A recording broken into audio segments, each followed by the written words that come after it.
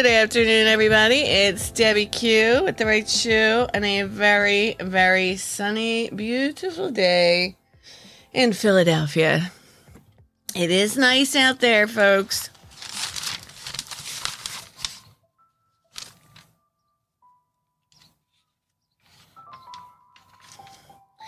It's bootyful.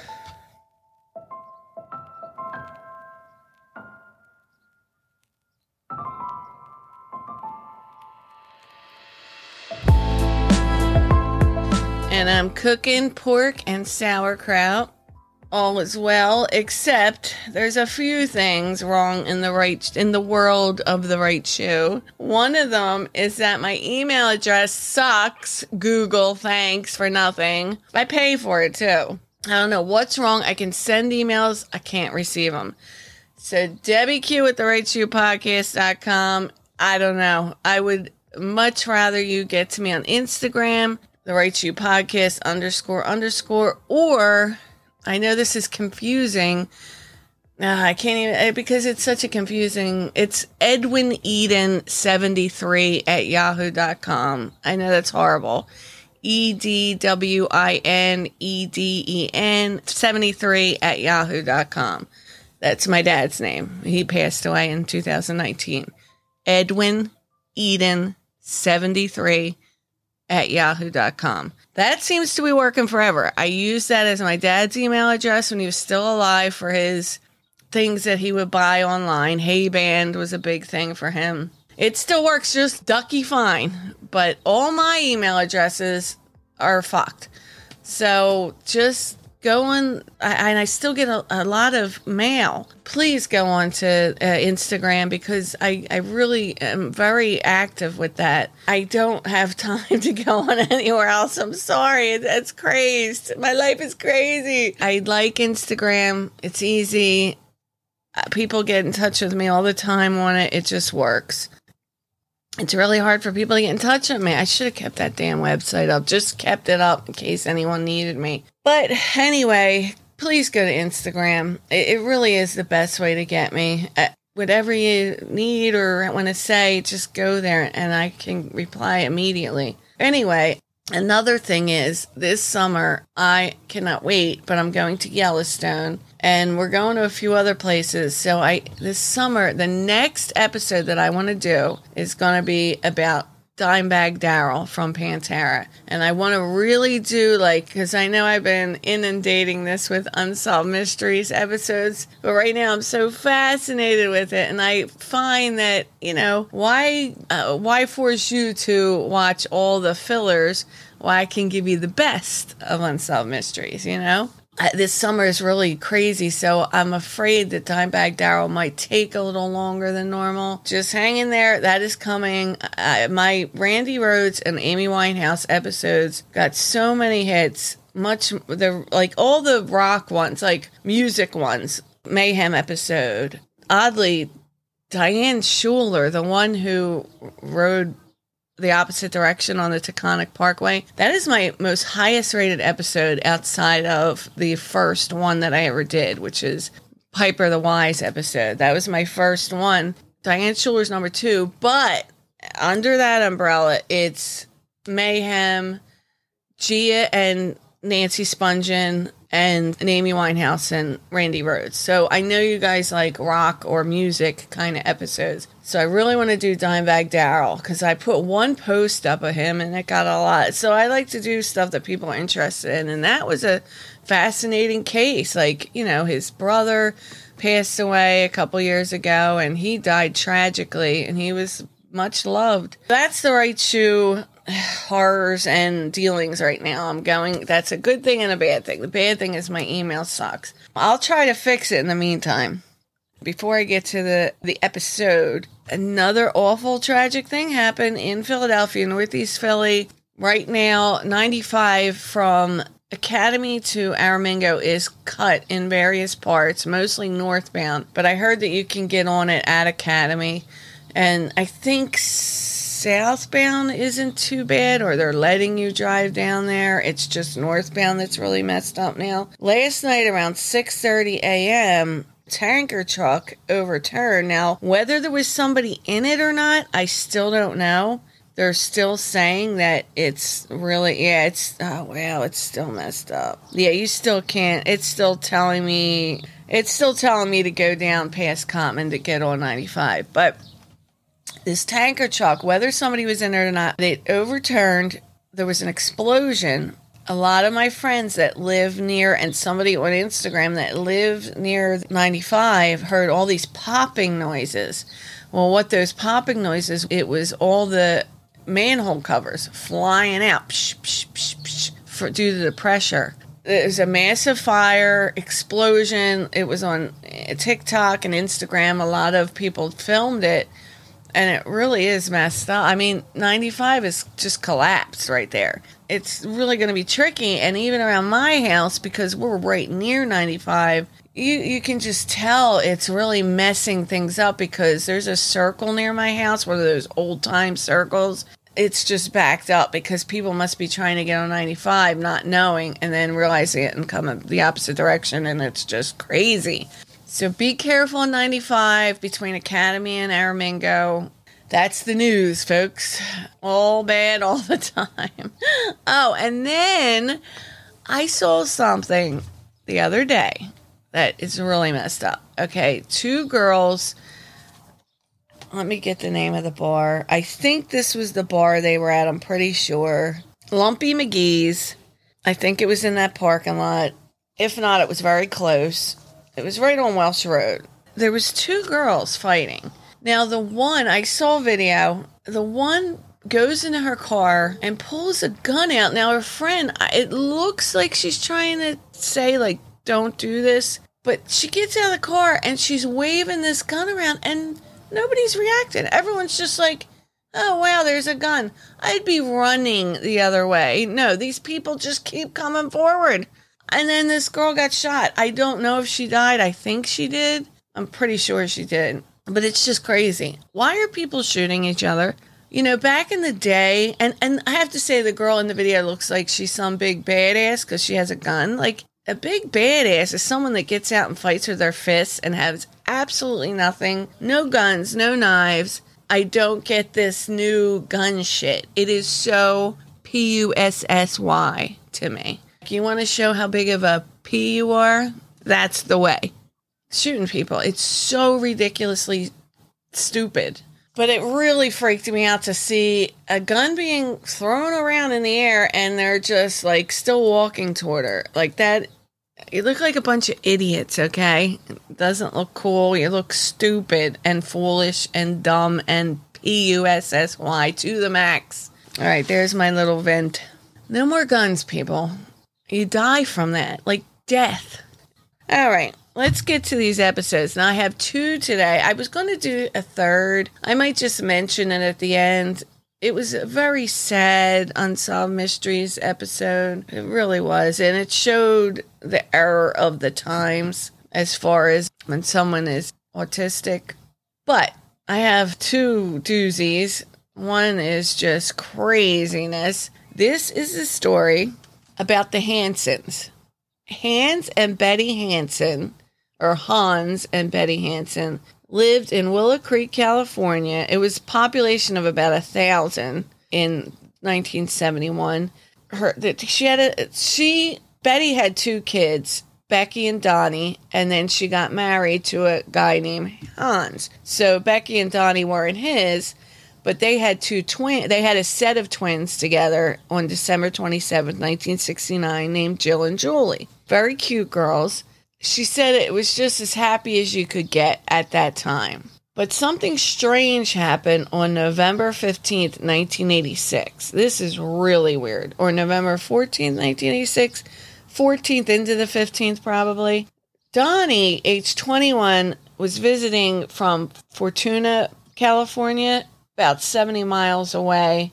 He was laying on the couch. Now, they all go to bed, and at 3 a.m., Betty smells smoke. The fire was so bad, she wakes up Hans, and he gets out, and he gets the fire extinguisher.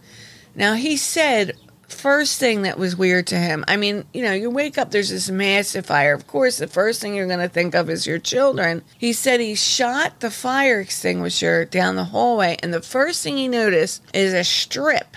He sprayed it, and a strip of fire comes back at him. So that is really weird. But, you're not thinking in that moment like arson or anything because you're trying to get the fire out. So, he's running around. They're all running around. It's chaotic. And they said that night is just a blur of flashes of just memories. So Betty gets into the hallway. Now she sees Donny, who doesn't see her yet, and he's hanging out the door screaming, get out of here, to some unseen assailant. His whole business involved logging and wood, and it was all into this shop, this back shop.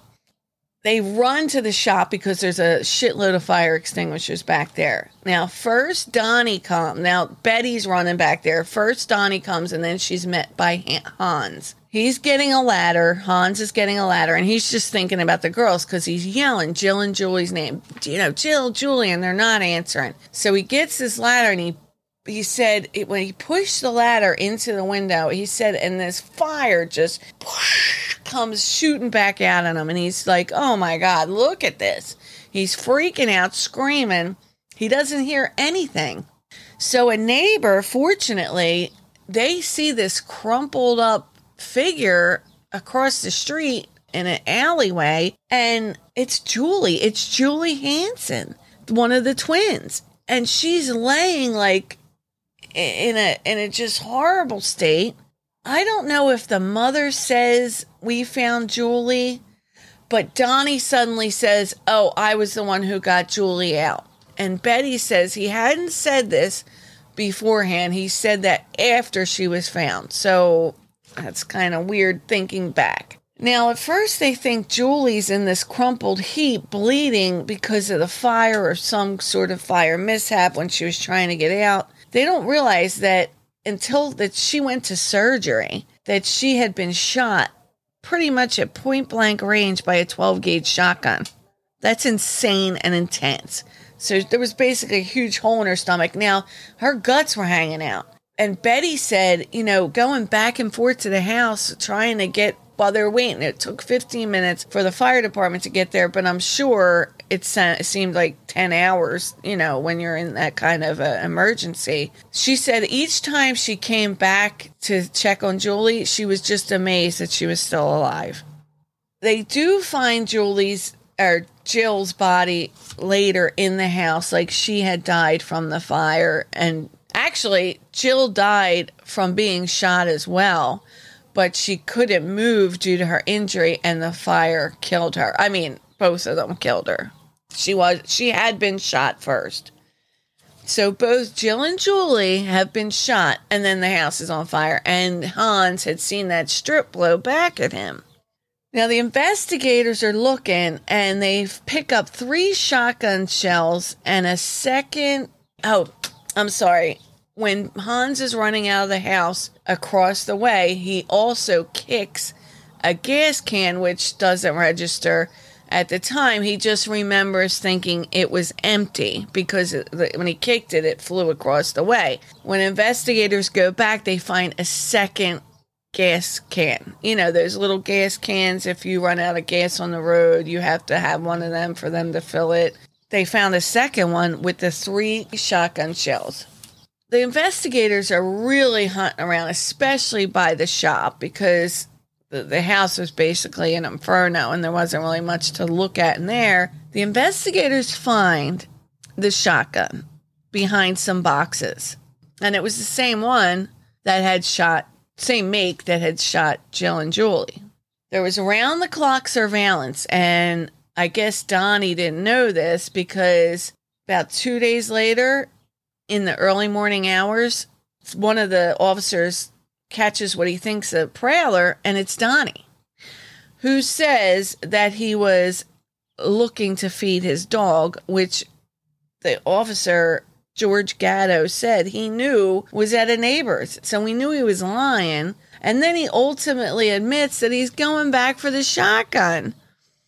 And the investigators knew that. Now, he said the shotgun was in his car, and he was shooting skeet with it or something.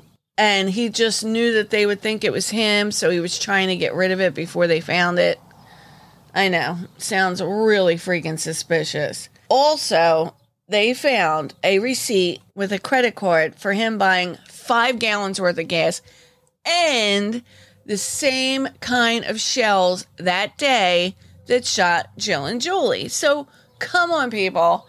It doesn't take rocket scientists to think who you think it is.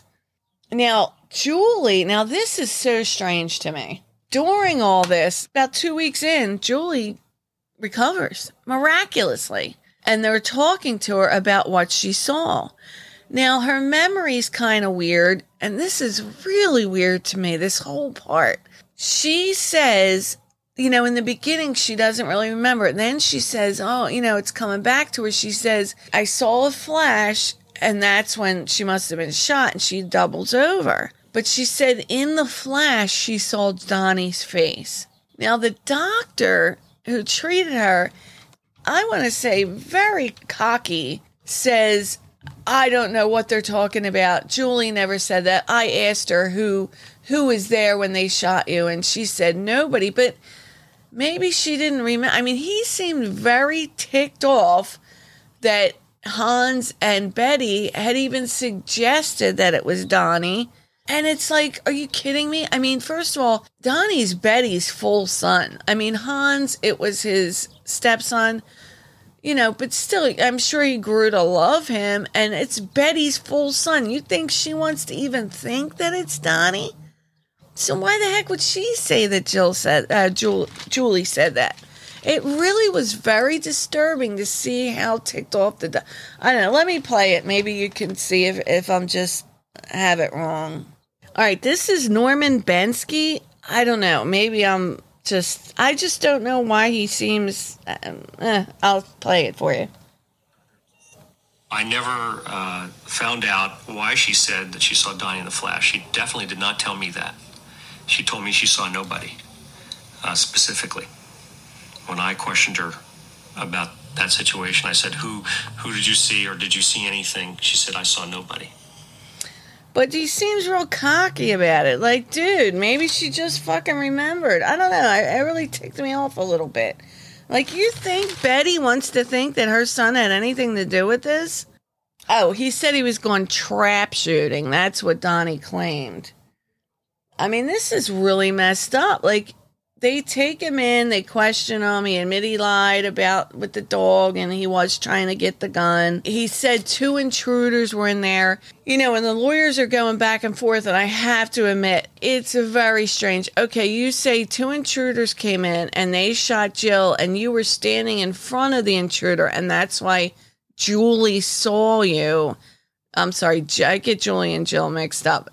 When Julie was getting shot, Donny claims that there was 2 intruders in the house, and the reason she might have seen Donny's face was because he was standing in front of the intruder. But the prosecutor brings up a great point. Why would they shoot 2 girls and not shoot Donny? You know what I'm saying? Unless he was in on it. It's, and Hans believed that he was trying to get some of the life insurance money. And there was a whole thing. I went to Reddit and all this. Now, there was many great points people were trying to make. When Donny was screaming out the window, get out, one of the people in the comment section said, I think he was yelling at Julie to get out, trying to make it seem like he was trying to help her when he was actually the one that shot them. Also, they were saying because of what ultimately happens at the courthouse, when they do put Donny on trial, some people were saying because the only thing on the table was the death penalty, these prosecutors were really going hard and heavy that the ending might have happened because the only thing they put on the table was the death penalty. And someone suggested, wow, it'd be really hard to convict a 21-year-old and sentence him to death. He was acquitted. which is insane when people look back, because everyone in the comment section believed Donny was guilty. Very, very few thought he wasn't. Very few. I'm talking 1 out of like 100. I believe he was guilty. Just, come on. He was going back to get the shotgun. Period. The end. He didn't know the cops were there. That alone is so circumstantial, but so on point. I mean, that's horrible because they were his sisters. And then someone was saying because Julie was across the street, somebody had suggested rape, like he was trying to rape her. I don't know. That's crazy to me. I didn't get into that too much. It is weird. The whole thing, the fire, everything. The person that I felt so bad for was this Betty Hansen, because she really was going through hell. This is one time that Betty was speaking out about how she felt when she had brought Donny to talk to the investigators, and as they were walking out, this is what the cop told her was going to happen, and Betty was just beside herself. That was a pretty low point in my life, to see my son arrested for the murder of my daughter. It was just unbelievable. And I kept thinking, when am I going to wake up? When's this going to end? It was just, I can't describe it. There's just no words. I mean, that's got to be the worst. So then Julie's in the hospital. She's finally recovering. You ain't going to believe this. I scarcely believe it. I think Donny must have come in there and done something, or somebody. Julie's in the hospital recovering almost from a shotgun blast. Almost would have recovered. She dies of an air bubble. A freak accident. That doesn't happen anymore, because when I was in the hospital, I kept seeing air bubbles and I was freaking out. Now, the nurse explained it to me, but I was so sick at the time. I don't know the exact reason why, but she says that doesn't happen anymore. They fixed that. You cannot get air bubbles anymore. Or if you do, it's really going to be a freak accident. But she died. So Julie dies from a freak accident when she could have lived without this air bubble.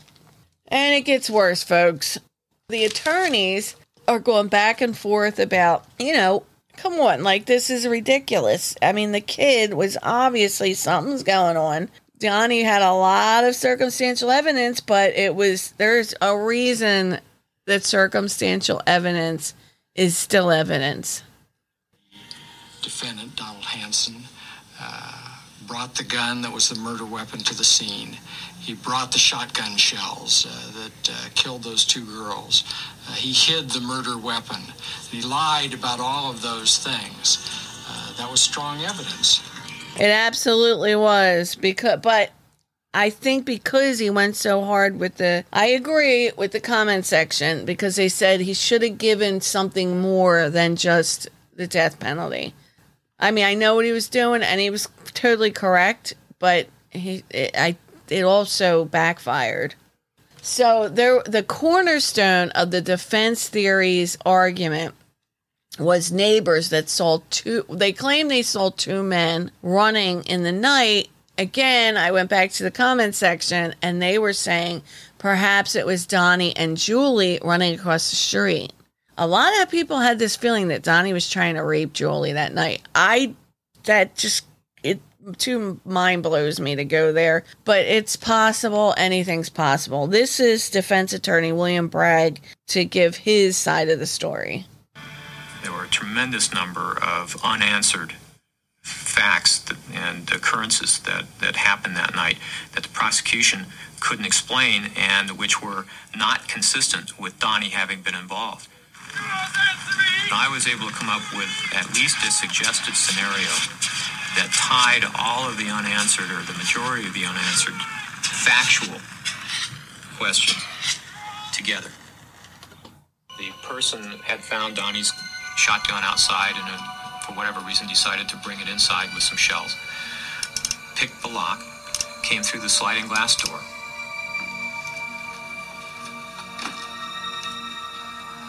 They just spread the gasoline around the living room area at the front of the trailer, the kitchen. He certainly didn't seem to care that people were asleep in the trailer. They went throughout the trailer and spread the gasoline. At some point during the activities of the perpetrator, Julie was awakened.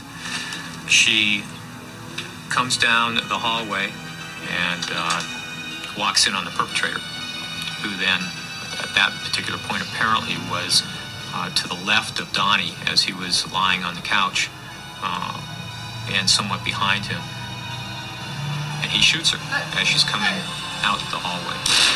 And she goes down. That's what wakes Donny up. Donny picks Julie up, takes her out on the front porch, deposits her there. Okay, you're out. You stay here. I'm gonna let you go. If some unnamed, unknown masked This is Terry intruders, Farmer. Are in your house, killing people and burning the place down, and you're standing right next to them, that they'd shoot you too, wouldn't you? That's the thing. They would shoot you. It's so ridiculous. I mean, this case was a real shame because I do feel that Donny had something to do with it. So does Betty Hansen. She says so at the end of the episode. I mean, Donny, he tries to explain himself. They hid his identity. They hid his face. They altered his voice. This is him trying to explain himself. I'll play this real quick. If I know who would have done this, I would not have put my life on the line through a jury trial, through a death penalty case that covered them up for someone that killed my sisters that I loved. I realize that nothing is being done or has been done since my acquittal to take steps to solve this case. I think the only way this case will ever be solved is if someone's conscience gets to them. I mean, the thing is, then if you're not covering it up for anybody, then it was solely you. There's no doubt in my mind he was somewhat involved. I'm sorry. Just the prosecutor saying that, if they're going to shoot Julie, they're going to shoot you too. It's true. I feel really bad for Betty Hansen.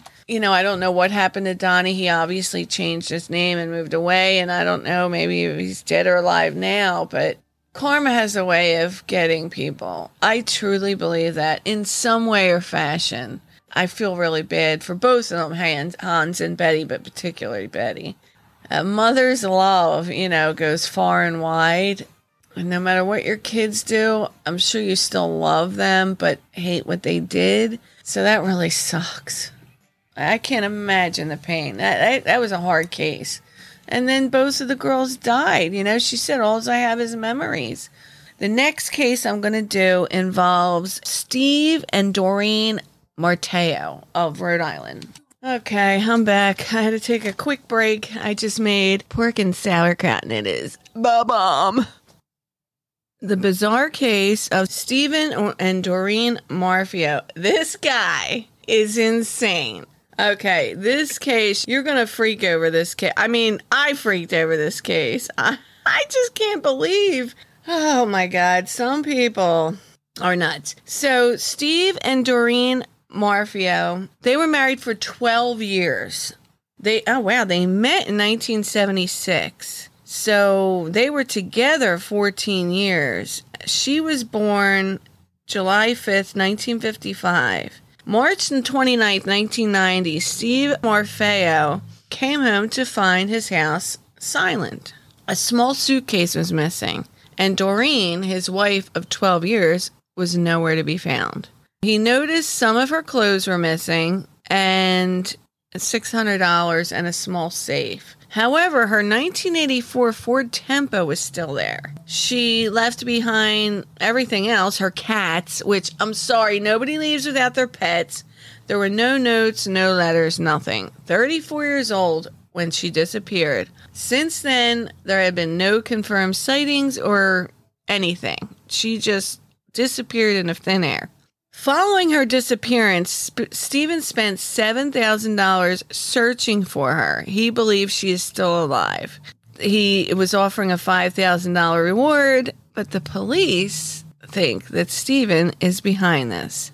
Bling, bling, bling. Let's go back in time to when they met. Stephen and Doreen met in 1976, and they were both active people, and she was a strong individual. Now, I have to say, in the older pictures of Stephen, he was hot. I mean, he was hot, smoking. But I believe he was one of those, dickhead kind of players that, you're my wife, you're my property. And he ruled her with an iron fist. Like, he believed she was always cheating on him, and he was probably banging everything. And I'll tell you why I think that afterward. You know, he broke her down. He emotionally broke her down. In October 1989, a small crack appeared in their perfect world. She abruptly quit her job, saying she needed a change. And this was a surprise to everybody, although I believe Stephen was behind it. According to Stephen, Doreen suddenly became just crazed, on the verge of a nervous breakdown. She was strong and independent, and suddenly she was weak and unsure of herself.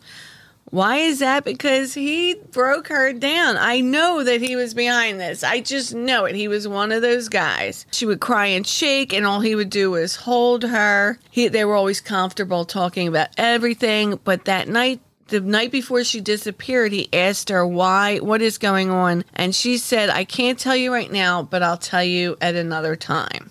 After now this guy follows her to the ends of the earth, sends, people, he gets PIs before her disappearance because he believes she's cheating on her. He always has somebody following her. But she's missing for 2 days, and he doesn't, nothing.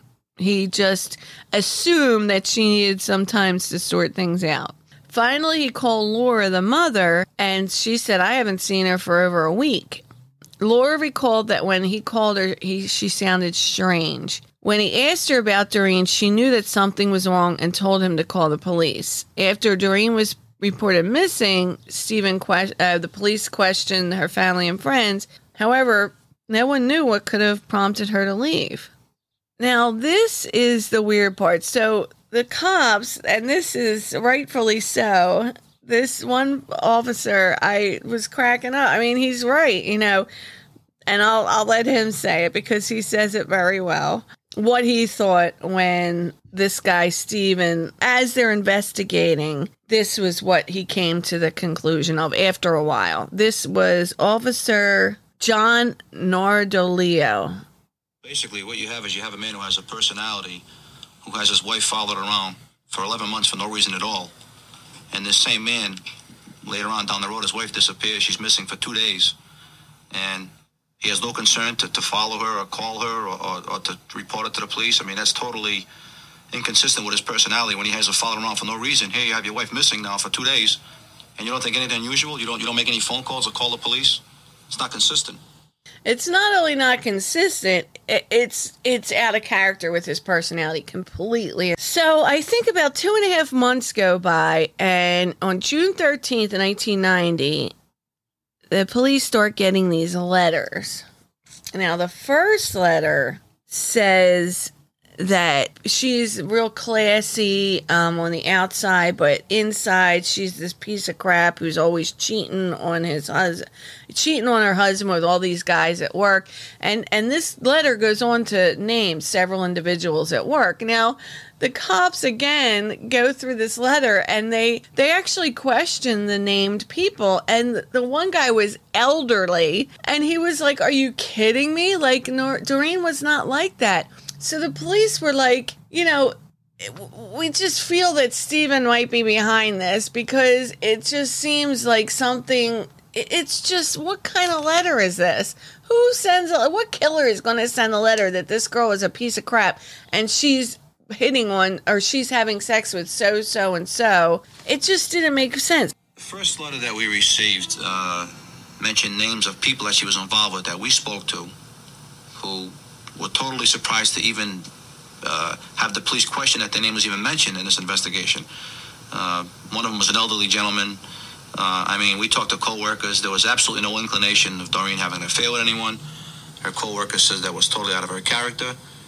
She had mentioned just in normal conversation with her co-workers that that's something she would never be involved in or tolerate, was any type of marital affairs, even long before she disappeared. So now this is when I'm totally blown away, because now this lady is missing. I still can't get over this. This is one of the most low down things I've ever seen on Unsolved Mysteries. Like, mind-blowingly scumbaggy. This woman is missing, and her sister has the balls to get on national TV and say, oh yeah, my sister just cheated and we talked her out of it one time, and Steven didn't do this. So everyone in the comment section was saying, this bitch is probably banging him. But listen to her. I just can't get over this. I cannot get over her sister. She was having an affair, and the guy that she was having the affair with was leaving, or wanted to have her leave with him to wherever he was going. She was pretty worried and very upset about what she should do. And she came to me and eventually to my husband to talk about it.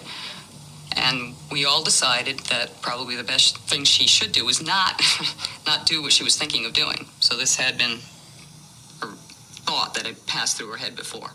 I mean, can you imagine? Her name's Lorna. This is your sister, man.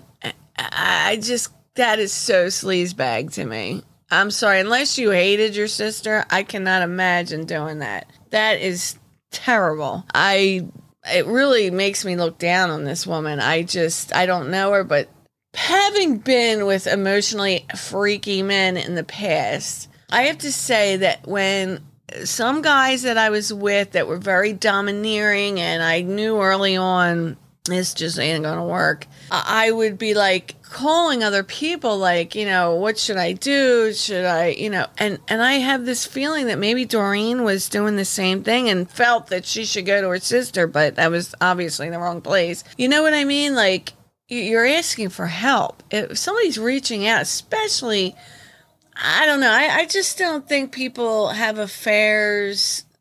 I don't know. Maybe I'm looking too much into it. I sometimes put myself in the place too much. So I don't know these people. Maybe they're all nutbags. I don't know. It just really freaks me out that her sister would get on and say that. It really freaks me out. And she is so adamant that Steven didn't do this. It's suspicious. It makes her look suspicious. Like, were you having an affair with Steven? So then so another letter comes in. It says, Steven got hot under the collar. He made for couch, which is such a weird way of saying things. This guy, Steven, I just have a feeling it was him, and he's a freak all over. Steven got hot under the collar. He made for couch and strangled Doreen. On a narrow dirt road, he stopped and deposited wife's body in reeds in a pond. And I think that's exactly what happened. I think Steven typed those letters. The investigators found a typewriter that matched these letters consistently. Steven was the only person that even came up as having motive or whatever for killing this girl, Doreen. Now, Steven gets on and he's just like adamant it's not him. These investigators don't know what they're talking about. I am totally innocent. And the mom, like, you could tell the mom, I think she knew deep inside, but she just couldn't. This guy Steven was so good that he couldn't wrap his head around it. And this guy Steven was so good, the mom couldn't wrap her head around him actually doing that to her. Didn't want to wrap her head around it. I really think the sister was banging him. That was my impression. Sorry, it's my podcast, my impressions. And I think that I know that Steven killed her. I mean, there's not a doubt in my mind. And there's a reason I think that. It has nothing to do with my little suspicions. There's other things that come. But here's his sister, her sister, saying how innocent Steven is. Everybody calls me an optimist, and everybody says, oh, Steve killed her. But I don't believe that at all. None of his friends do as well, the ones that I know that I've talked to. I myself don't. The police do, but there is no evidence. They've tried to convince me that he did do it. There's a possibility. But in my mind, when I see the way Steve acts when a mail comes, a phone rings, as I said, that goes back. He still thinks that she's alive. No, he's just a good liar. He knows that she's watching. He knows she's a little suspicious, the mom. So whenever the phone rings, I better act like I'm looking for Doreen. Because ultimately, what happened, Steve stayed in the house that they lived in. He carried on with his charade that I'm innocent. But a couple years passed after these proclamations of his innocence, and 9 years after Doreen disappeared, Stephen Marfeo fatally shot an ex-girlfriend, wounded her boyfriend, then committed suicide. So, what do you think happened? Yeah, I mean, this is what the police had contended before he fatally shot his ex-girlfriend and killed himself. Whenever he would visit Laura, the mother, he would call her house to make sure she was actually there. He would also call at work to see what she was doing and who she was with. He changed his story several times during the police investigation. They discovered he took a 70-minute lunch on the day she vanished. Normally it was 20 or 30 minutes. They felt suspicious that she, he follows her around all this months before, but 2 days passed by, nothing. That's literally impossible. I do believe he wrote the letters. Some were suggesting the sister wrote the letters in the comments. And he killed his 38-year-old ex-girlfriend, Laura Vincent, and seriously wounded her new boyfriend, Salvatore Poleo. He then drove to a secluded reservoir in Connecticut and committed suicide when a state trooper approached him. The suicide mentioned that he was alive 9 years too long and he felt guilty for Doreen's disappearance. He didn't say anything past that, but come on. I mean, her case can't be closed until her remains are found. A search of the area near the reservoir where Stephen committed suicide turned up no traces of her. Her family now believes he was responsible, but still hopes to find her remains. I mean, I wonder what that sister feels like now. I really think something was going on between them. The mom, I feel so bad for because I think she was probably bullied by, Stephen and maybe even the sister. Leopards don't change their spots. He probably felt so guilty about Doreen and he couldn't handle anyone leaving him. And then when the ex-girlfriend left and she got another boyfriend, what did he do? He went over and killed her. So that was the case. Those two cases stuck in my mind. There was another case that I was going to do. It didn't end in a strange death, but it ended in a strange disappearance and could have been a death. I mean, we don't know for Doreen, actually. But this kid, Gordy, what was his name? It was such a sad, sad case. His name was Gordon Page. He was an autistic guy. He disappeared May 27, 1991. He was born in 1963. He was a cute kid. I mean, you could tell, his mom and dad always thought he was slow. He had two younger brothers, Lance and Todd. He was always big, slow, and clumsy. He had gotten a job at a supermarket and they fired him because back then they didn't hire people that didn't see, there was obviously something up with him.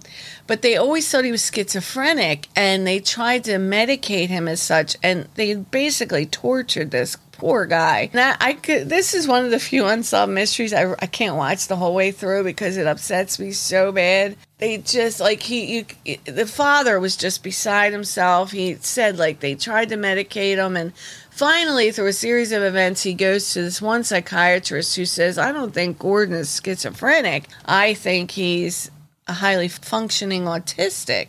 So they try to put him in a home, which I guess they thought was the best at the time. But what happened was after he cried to his father that, please take me home. And the father just felt guilty. Oh, it breaks my heart. The father just didn't, he felt guilty forever because what happened was Gordon ran away. They never found him, and they found his little baseball cards he knew every batting average and all the stats, and they found it under the bridge, and they never found Gordon, and I hate that case, and that's why I didn't think I could get through it. I can barely get through the synopsis of it. It's so heartbreaking, and I don't know. They still have pages on Facebook, Find Gordon Page. So if you want to look it up, look up Gordon Page. the dad died in 2018 and the mom's still alive, and that would be awesome to find this guy or whatever happened to him. That's a shame, man. That's why I didn't want to do that case. It's just, out of all the cases, I said, you can say anything, his head's getting ripped off, but when it comes to like, back then they just did not understand any mental disorder at all. They didn't understand autism. They didn't understand all of the sub umbrellas of autism. I mean, because there are a lot, and autism wasn't even really, they never said the word autism in the 80s. I've never even heard the word autistic until I was an adult. So that's something that was very misunderstood for a long time, and that really is upsetting. He's probably a really good kid, and in today's world, he probably would have gotten much better help. It took till he was 27 before that one psychiatrist realized he was not schizophrenic at all. So that's the right shoe for today. I really want to deep dive into the Dimebag Darrell case. Well, the Dimebag Darrell's life next, because I was always a big fan, and when he died, I was shocked. And that's Debbie Q with the right shoe, and I'll see you next week, or I'll see you soon. I don't know when, but I'm getting there. Just give me time. Have a nice night.